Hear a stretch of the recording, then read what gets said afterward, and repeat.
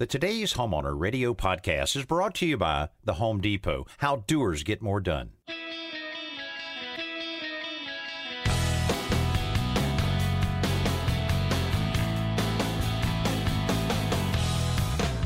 Welcome to Today's Homeowner with Danny Lipford, your partner in home improvement. Everyone has questions about their home. We've got the answers, and we have a few laughs along the way. Informative, entertaining, and sometimes off the wall.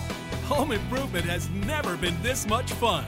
Hello, everybody, and welcome to this hour of Today's Homeowner Radio. And yes, it is going to be a busy hour. We've got a lot of information to share with you. We're going to talk about some stains on concrete, what you can do there, more ideas on pool noodles. You never get tired of hearing these little things that you can do with pool noodles. Also, how to revitalize an old cast iron sink. Got a lot of emails we're going to be sharing with you and answer as many of them as we possibly can. Joe, what about a simple solution a little bit later? Just give us a little hint on that one. I've got 8 quick tips on how to properly install cement backer board before your next tiling job. Boy, more and more homeowners are taking on projects like that, and are more, homeowners are familiar with, cement backer board than they've ever been before. So look forward to that great tip. Well, we want to hear from you. Anything that you have on your mind, instead of just spending hours getting a lot of conflicting opinions online, go ahead and connect with us. You can do so by going to the todayshomeowner.com/ask page.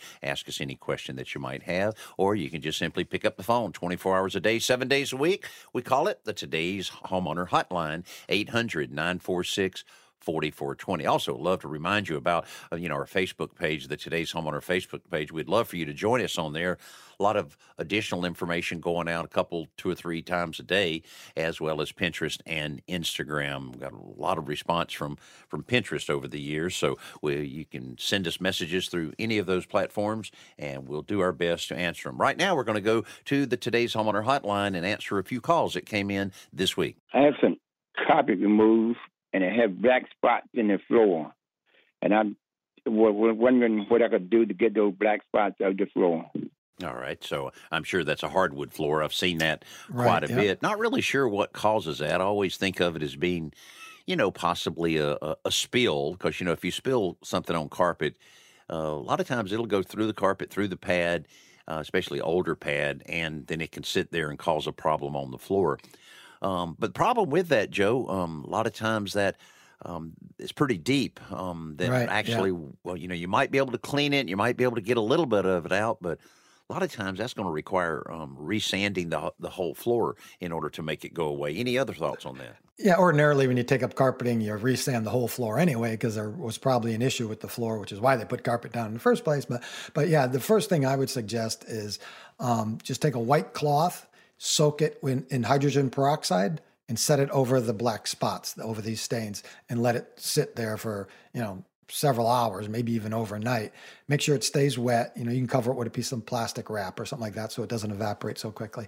That usually will take it out. I mean, this is better than going straight to a bleach solution, which may or may not work anyway, but typically hydrogen peroxide will at least lighten these stains. And if it does, then you redo it, do it again and see if you can get it to disappear entirely. There you go. Certainly you should give that a try. Let's grab another call from the hotline.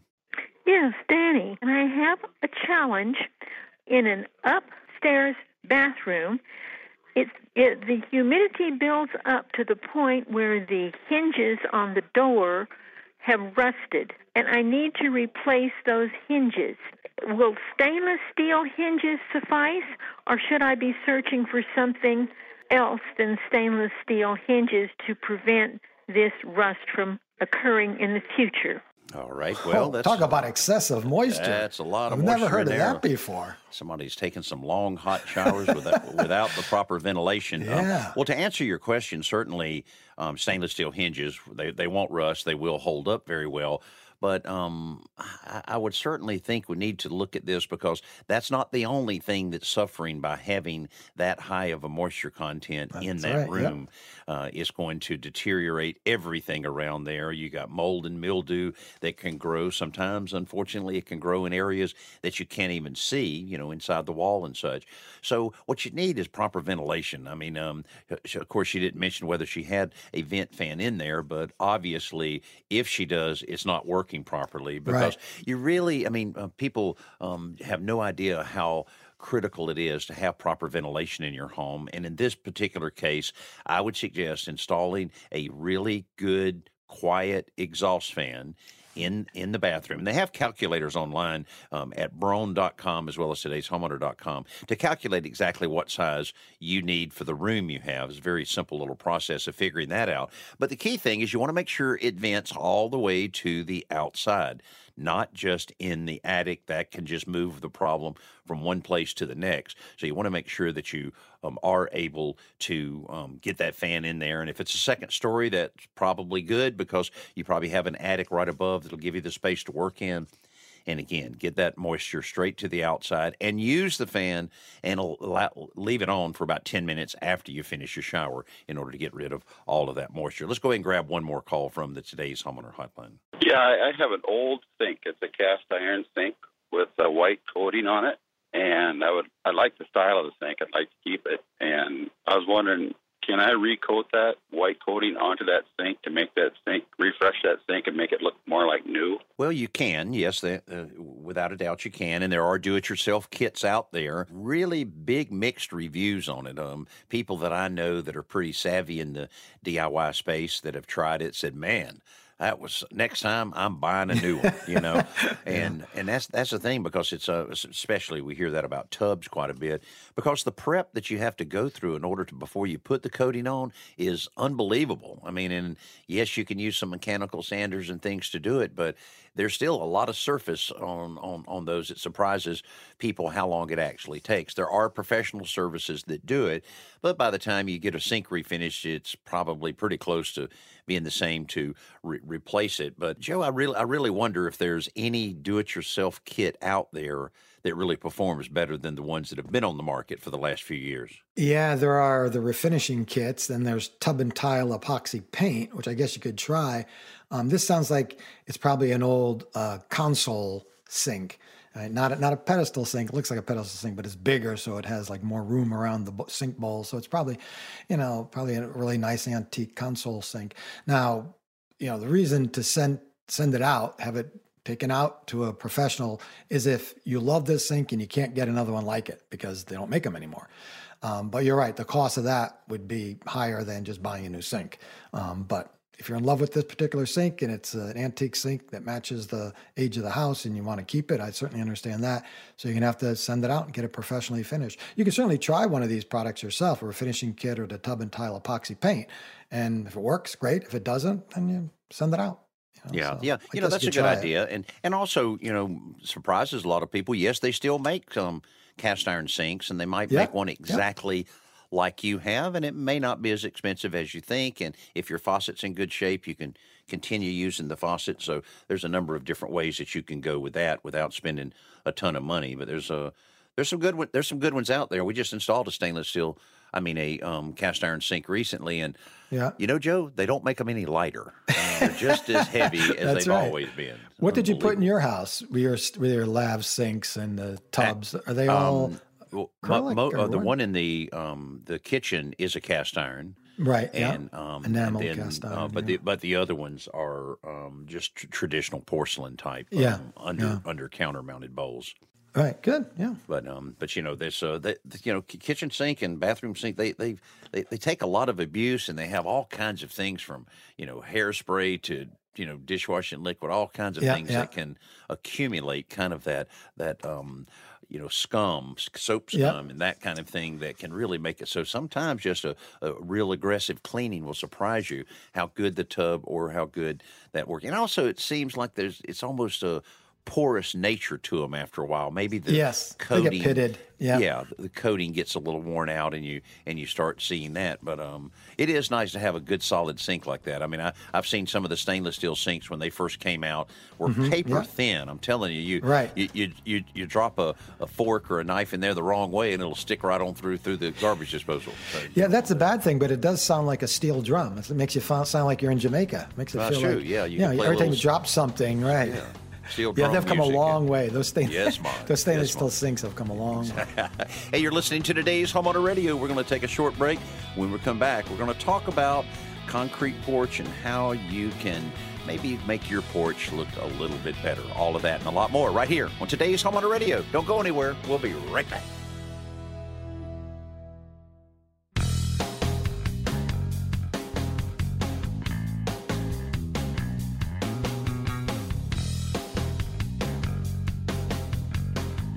Today's Homeowner is brought to you by Pavestone, creating beautiful landscapes. Hey, we're so glad to be able to announce a brand new radio station that joined the Today's Homeowner Network. This one's in Hereford, Texas, and it is KPAN AM 860. A special hello and welcome to everybody listening there in Hereford. We appreciate it, and we want to help you with any kind of problem you may be having. All you have to do is pick up the phone anytime, 24 hours a day, 800-946-4420. You can send us an email as well by going to todayshomeowner.com/ask. All right now we're going to go straight back to the phones and see if we can help Jolene with a question she has. I have a concrete porch. The person prior to me had a flower out there, fertilized it, water came over and changed the color of the concrete. I just wonder if there's something I can do for that. Oh, boy. I see that all the time, especially, front porches right by the door where you have a plant. And I guess it's not a big deal if you're always going to have a plant there. But, if you don't, then it is a very tough one. I would say it's almost impossible to get that type of stain off of concrete because it has soaked down in there over and over and over. You don't have an opportunity for it to evaporate or the sun to affect it because it's underneath the plant. So I don't think you're going to be able to do anything. I guess, Joe, maybe they can improve it slightly, but I think having a plant there is the best way to deal with it. Yeah, unfortunately, it's not like there's a spill and you scrub it off somehow. Here, it keeps getting exposed to the fertilizer and the dirt and the water for months, maybe years. Then you move it. And it's like, oh, now what? First thing I would try, Danny, is scrubbing it with TSP. We often recommend trisodium phosphate. Just dilute it in some water and scrub it. You'll certainly get it a lot cleaner than it is now. Will you get it removed entirely? Might be more difficult, as Danny said, concrete being very porous, it probably soaked in, the stain soaked in. So I would try to TSP. If that doesn't work or work well enough, then scrub it clean with some water, just regular plain water, and then take some oxygen bleach, dilute it in hot water, and scrub that and see if that works. Now, when you get that area really clean, though, of course, Danny, what's going to happen? You have one clean spot. That might be almost as obvious as the stain because the rest of the patio or concrete porch, as Jolene called it, will still look aged. So then you may have to scrub the whole porch. So, take that in consideration as well. I think the best thing to do is get it as clean as you can and then put another pot there, but use the proper tray or saucer under it to prevent this from happening. And once it is all clean, you do have some other options there. And, you can use some of the Deitch coatings to put a coating over the entire thing. That'll hide that stain. You can also use a concrete stain that will soak into the pores of the wood. And not saying that'll cover it all up, but it'll certainly make it look a lot more consistent. And clear masonry sealer will help you to keep it a lot cleaner than it probably is now. Yeah. So that's a tough one when you get that moisture down in there. It is. I'm just proud of Danny not bursting into song when we got a call from a woman named Jolene. That's typically what happens during the commercial breaks. That does happen a good bit, and it sounds pretty bad. That's why it's on commercial break instead of otherwise. Hey, let's get right to some emails here. I like this email. Listen to this. Ann in Kansas is stepping up to the plate here. She says, I'm looking into buying a power miter saw. I want one to help me with different DIY projects, both big and small. What would you suggest, and exactly what should I look for? That's pretty cool. Well, I'll give you two extremes. One is a very small miter saw that operates on an 18-volt battery. I know Ryobi has one. Many other companies have one. That's a good way to go. I mean, that's very simple, but you are limited on the size of material that you're working with. Now, the other extreme is one that we use on the television show quite a bit, which is a sliding miter saw.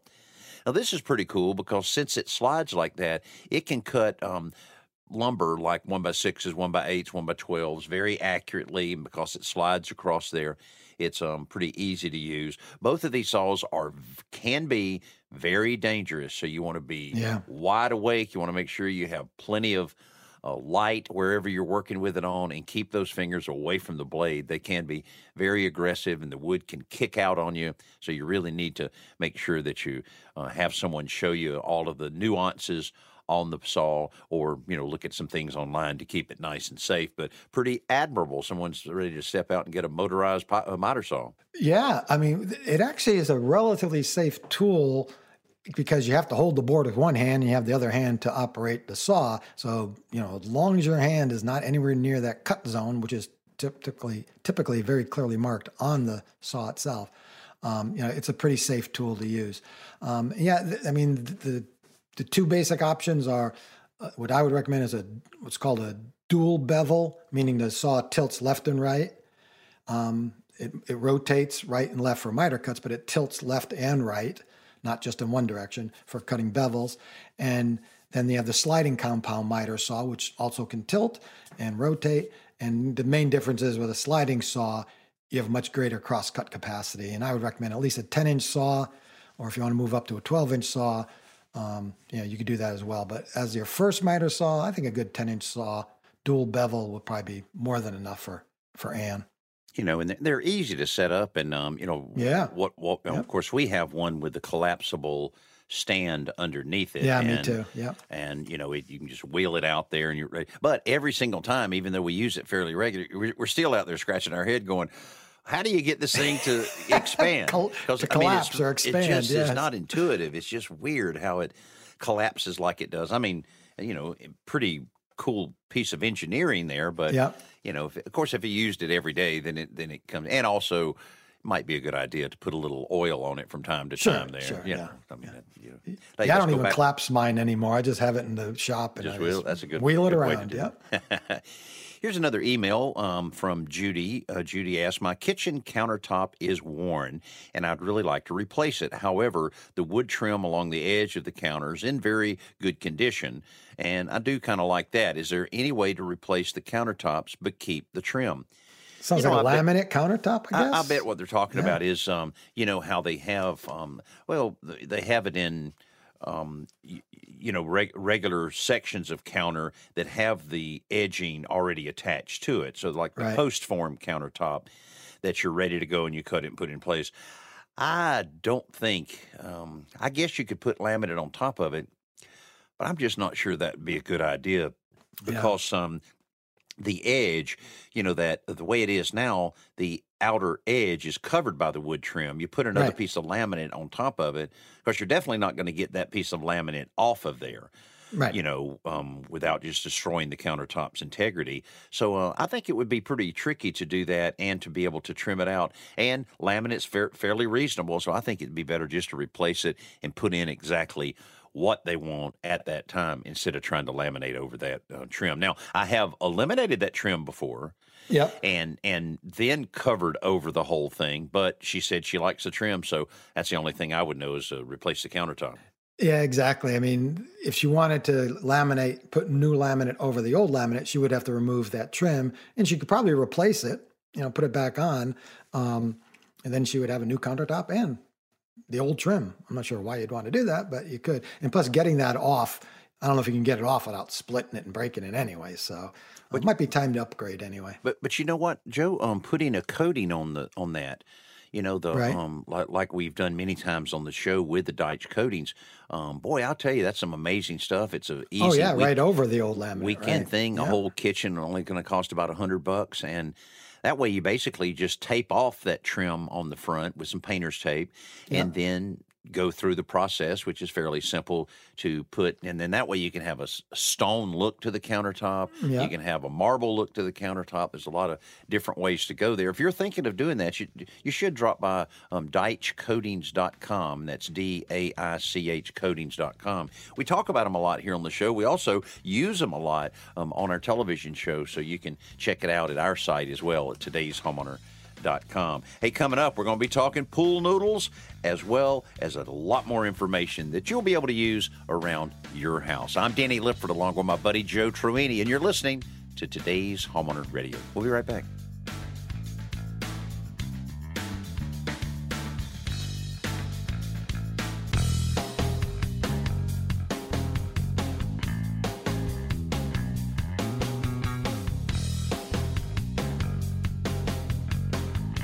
Today's Homeowner is brought to you by FluidMaster. Find out more at shop.fluidmaster.com. And welcome back to the Today's Homeowner Radio Show. Danny Lipford here along with my co-host Joe Truini. And, we always give you our way that you can contact us through our phone number as well as our website. And we do encourage you to do that because, you might have something on your mind that's bugging you and you want to try to figure it out. We want to help you with that. You might have an idea like Tom did here to give us a little tip of something that we've talked about, because we talk a lot about pool noodles, and I'm convinced there is no end to the different things that you can use pool noodles on. And matter of fact, if you go by today'shomeowner.com and just Google pool noodles, you'll see many simple solutions that Joe Truini has shared with us over the years using these inexpensive things for a lot of a variety of reasons around the house. Well, here's what Tom suggests. RVs typically have a microwave with a glass plate on a turntable. Well, if you cut a piece of a pool noodle slightly taller than the inside of the microwave, then place the pool noodle standing up and down on the glass plate, this will prevent the plate from bouncing when driving down the road. Now, this can be done to hold down any item on any shelf in an RV. I'm using that because, I've got the new... You've got the RV, right? Got the new motor home. And I actually have, because, you got a lot going on in a little... This RV I have is only about 24, 25 feet long. But right. when you're going down the road, you got a lot of things that are jangling and shaking and that kind of thing. Especially when Danny's driving. Yeah, especially, when I keep running off the road while I'm texting. When he goes up on two wheels, things tend to slide. Yeah. So I took a pool noodle, and I have a fold-down table, small little table next to the sink, right. And it just kind of shakes and rattles and everything. So I cut a pool noodle, much like Tom's recommending here, and I slipped it under it to where it keeps it, so it'll still move, but you're not right. hearing anything. Oh, that's great. And so, we haven't had it very long, and we're trying to chase down all of the noise. And I never even thought about the microwave in there. I was going down the road the other day, and I heard two things. Something hit the floor. And I said, well, what is that? And I look around, and I see two screws on the floor. I said, well, where did these things come from? I look up, the microwave's hanging. Wow. The top two screws were still in because, it's a flush mount. The bottom two screws had popped right out of there. They rattled out. Yeah. Yeah. So anyway, but I'll bet some of the noise I haven't been able to find is exactly what he mentions here. So I'll be carefully cutting a pool noodle because we got pool noodles everywhere around here. Well, if you're going to buy pool noodles, now's the time of the year. I just went to the dollar store and got them for literally $1. How about that? Cost $2.66 with tax to get two pool noodles. So, I need to get one to put on the wall of the garage on Sharon's side because she swings that door open. Wham! I thought you said this was impact-resistant drywall. Well, honey, I mean, a door slamming a door against a drywall. No, it's not that impact-resistant. So, I think I'll try that. Hey, here's another one that I kind of like. Helen wrote in and said, I'm so thankful for your information that you both give. I love the show. I do have someone that helps me with some of the things around the house. I'm still working, so I don't have a lot of time, but God willing, I will retire this summer. My husband is a 100% disabled Vietnam veteran. He can't do a whole lot like he used to. And this is just a thank you for all the things you do. God's richest blessings to you, Helen. Helen, thanks so much for taking the time to write us a little note like that. And that's why we encourage you. If you have something on your mind, certainly this is a wonderful thing to read. We appreciate that. And that's what we want to do. We want to help you. We want to be the source that you can rely on, whether it's through our television show, our radio show, our website, Checking In with Chelsea, all the different social media that we have. All of this is an effort to provide you the latest, most current home improvement information you're going to find anywhere. So we try to do our best on that. Let me grab another email here. This one is Glenn in Kentucky. Hi, Danny. I have a quick question about our electrical service. must the electrical connection from the pole to the house have a weatherhead? When it rains very hard, water comes out of the meter box? What? Oh, I'm afraid this is a fire hazard. Well, Glenn, you are Yeah, you think? you Yeah. are really accurate. Wow. That is extremely dangerous, and I would strongly recommend you get that taken care of immediately. Now, it might not need, depending on your codes in your area, you may not have to have a weatherhead per se, but something's happening on the surface mount box or whatever. Get an electrician out there as soon as possible. Water and electrical panels like that never should meet, and something's happening to allow that water to channel in there. Yep. Electrician has seen it. Get somebody that does residential electrical work and get them out there as fast as possible. Man, that kind of made me shiver a little bit there I know. thinking about that. I mean, you think about a rainstorm and, right after the rain and you don't realize it's in there and you grab that box and open it up and you light up like a Christmas tree. Yeah, That's not what you want right there. Yeah. That's kind of scary. That's very scary. Yeah. I mean, electricity and water do not mix. And the weatherhead, if you're not familiar, is just, if you look at the outside of your house, if you have the wires coming in connected to your house, the outside of your house, most people do. We happen to have it buried underground, but where it meets the house is usually the weatherhead is kind of like a hood, usually made out of plastic, used to be metal, now it's plastic, but it does exactly that. It protects that connection where the wires are coming from the pole into your house and then into your house. So obviously there's a breach there where water is somehow getting in there, and of course it's following the conduit or whatever it is down and then coming out of that the meter box. So yeah, he definitely has to get an electrician, check that out. And I'm surprised that even passed an inspector. I don't know how somebody missed that. Yeah, I know it. Or the guys reading the meters, a lot of times they will alert if it's a dangerous condition. But now so many of the meters are being read remotely. Yep. That the old guy walking around, which I always wondered about, that guy that walks around reading meters, water meters, power meters. First of all, they all look pretty fit, because they're walking miles and miles every day. Yeah. But how do you walk it, to the side of someone? Most of the time it's on the side of the house. You walk up to the side of a house. A lot of times those things will be fenced. A lot of times there will be dogs roaming around, that you can get bitten. And, of course, I'm sure they've had their share of wasp bites going up, into the areas. And then you have, trees and brush it, and different shrubbery that completely covers it up, and so I mean that's not a real glamorous job, and it's also very labor intensive. So I think that's why they're putting so many of the remote devices in, so they can just sit there and automatically read it out. It does make a lot of sense on that. Yeah, it reduces the workforce considerably, of course, but yeah, I mean, doing it remotely makes so much sense, and actually that can all be done through a computer where you might need one or two people, just monitoring the information. But, you don't need a lot of people to monitor it when it's being done remotely. Hey, coming up, if you send us an email, we're probably going to get to it. We're going to get to a lot of emails in the next section of today's Homeowner Radio Show. Don't go anywhere. We'll be right back.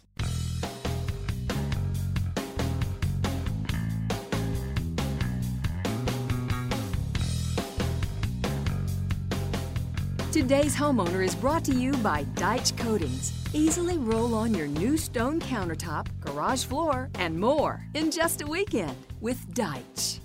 And welcome back to the Today's Homeowner Radio Show. I'm Danny Lipford along with my buddy Joe Truini, and we certainly got some great emails this week. We appreciate that. And if you'd like to send us one anytime, all you have to do is go to todayshomeowner.com/ask. This one came in from Sarah that asked about some stenciling. Said, I saw one of your television shows recently where Chelsea and a homeowner was using some type of stencil to create a pattern on the concrete. It looked fantastic. Can this work on a wall? First of all, I would say yes, but it's a little trickier because you don't have gravity working with you. You have gravity working against you. So that would be a little, because when you lay it right down on concrete, you don't really have to do anything but hold it. But if you're putting it on the wall, I would expect there need to be, maybe some tape or maybe some spray adhesive or something. Yeah, it's funny Sarah should have called about that, because I spoke to Chelsea about that not too long ago. And what's the name of the company? Do you guys remember the name of the company? She mentioned it, but I didn't stick with me. Oh, that's right. I think it's called Cutting Edge Stencil. Yeah, Cutting Edge Stencil. Yeah. Chelsea mentioned to me is that they actually do make but it's a separate product. They do make a stencil for walls. And I went online to check it out, and they're amazing. And some of it almost looks like really super fancy wallpaper. Right? Yeah. So Man, I'm very intrigued by that. I think that could really catch on when think about using something like that for a border around bedroom, bathroom, or an accent wherever. wall. Yeah, an accent wall, over something a bed like that, or something like that. Yeah. And because it would have more, let's say, an authentic look than, say, wallpaper. Yeah, that's very intriguing. I wonder what's the difference between the stencils that go on the floor and the stencils that go on the wall. I'm not sure. I don't know if it's just the design where maybe they're smaller. I remember there were I probably shouldn't even guess, but I think there were like at least a dozen different wall designs, maybe more. And some of them are pretty intricate, but I suspect, Danny, that the process is the same. You put it down, you paint it, and then you move it. It's not like you're stenciling the whole patio or the whole wall, right? It's just a single stencil that you move and must have some way of registering it so that it all lines up. But yeah, so you can do it on all. Go to the website and check that out. There you go. Hey, here's another email from Arnold. He said, in your opinion, what is the best attic ventilation method? Ridge venting up on the very top of the peak, or should I put in a power exhaust fan that's thermostatically controlled? Well, anytime that you can ventilate an attic without spending money on electricity is a good thing.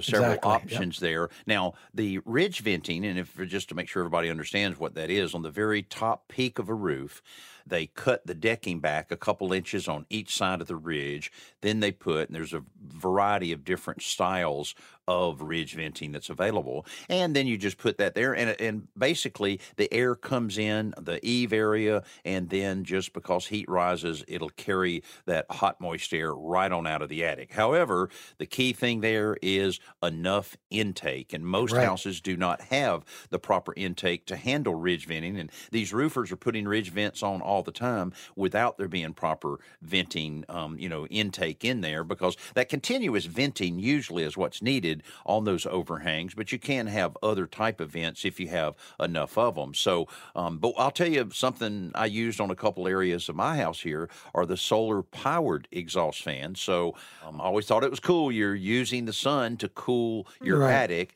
and they work very good. The prices have come down. They do make one of the strangest noises. It's like, it took me a while. I don't know. It's kind of like maybe a sick squirrel that's in your attic or something. I don't know. Maybe it is a sick squirrel in your attic. It's not a loud or obnoxious sound, but it's just such an odd kind of sound. But anyway, I think it will depend on the intake and also on your power roof ventilators. If you don't have enough air intake, then it's going to be pulling air from inside your house. You don't want that. Yeah. So that's the key thing, is making sure you have that balance. We got a lot of information online at todayshomeowner.com about proper attic ventilation. Good time to think about that, Joe, with the hot weather in most of the country right around the corner. Yeah, absolutely. And there are a lot of reasons why you want your attic cool. And a lot of it is that if it gets too hot in there, it's going to bake those roof shingles. And especially if they're asphalt roof shingles, it could shorten the life of them. But yeah, I can't imagine why any house would have ridge venting and not soffit venting, because where's the air coming from? Sometimes you can get away with gable end vents on each end of the house and then with ridge venting. But the best thing, absolutely, Danny, is to cut in some soffit vents. If you don't have it, it's easy enough to cut in. You can hire a contractor and you can do it simply enough. So that you absolutely need intake in order for it to exhaust out. And a good professional roofer would be able to advise you a little bit more on that. If not, you can get someone, an engineer in your area, to give you a little bit of a formula there to work with. But very important and a very timely thing, too, to get that attic, proper ventilation in the attic as soon as you can. Save you money, make you a lot more comfortable, and all of your shingles and everything else last a lot longer. Hey, when we come back, it's Simple Solution time, and I'm also going to share with you a very special project that we're about to do on the Today's Homeowner television show. All of that and a lot more coming up here on Today's Homeowner Radio.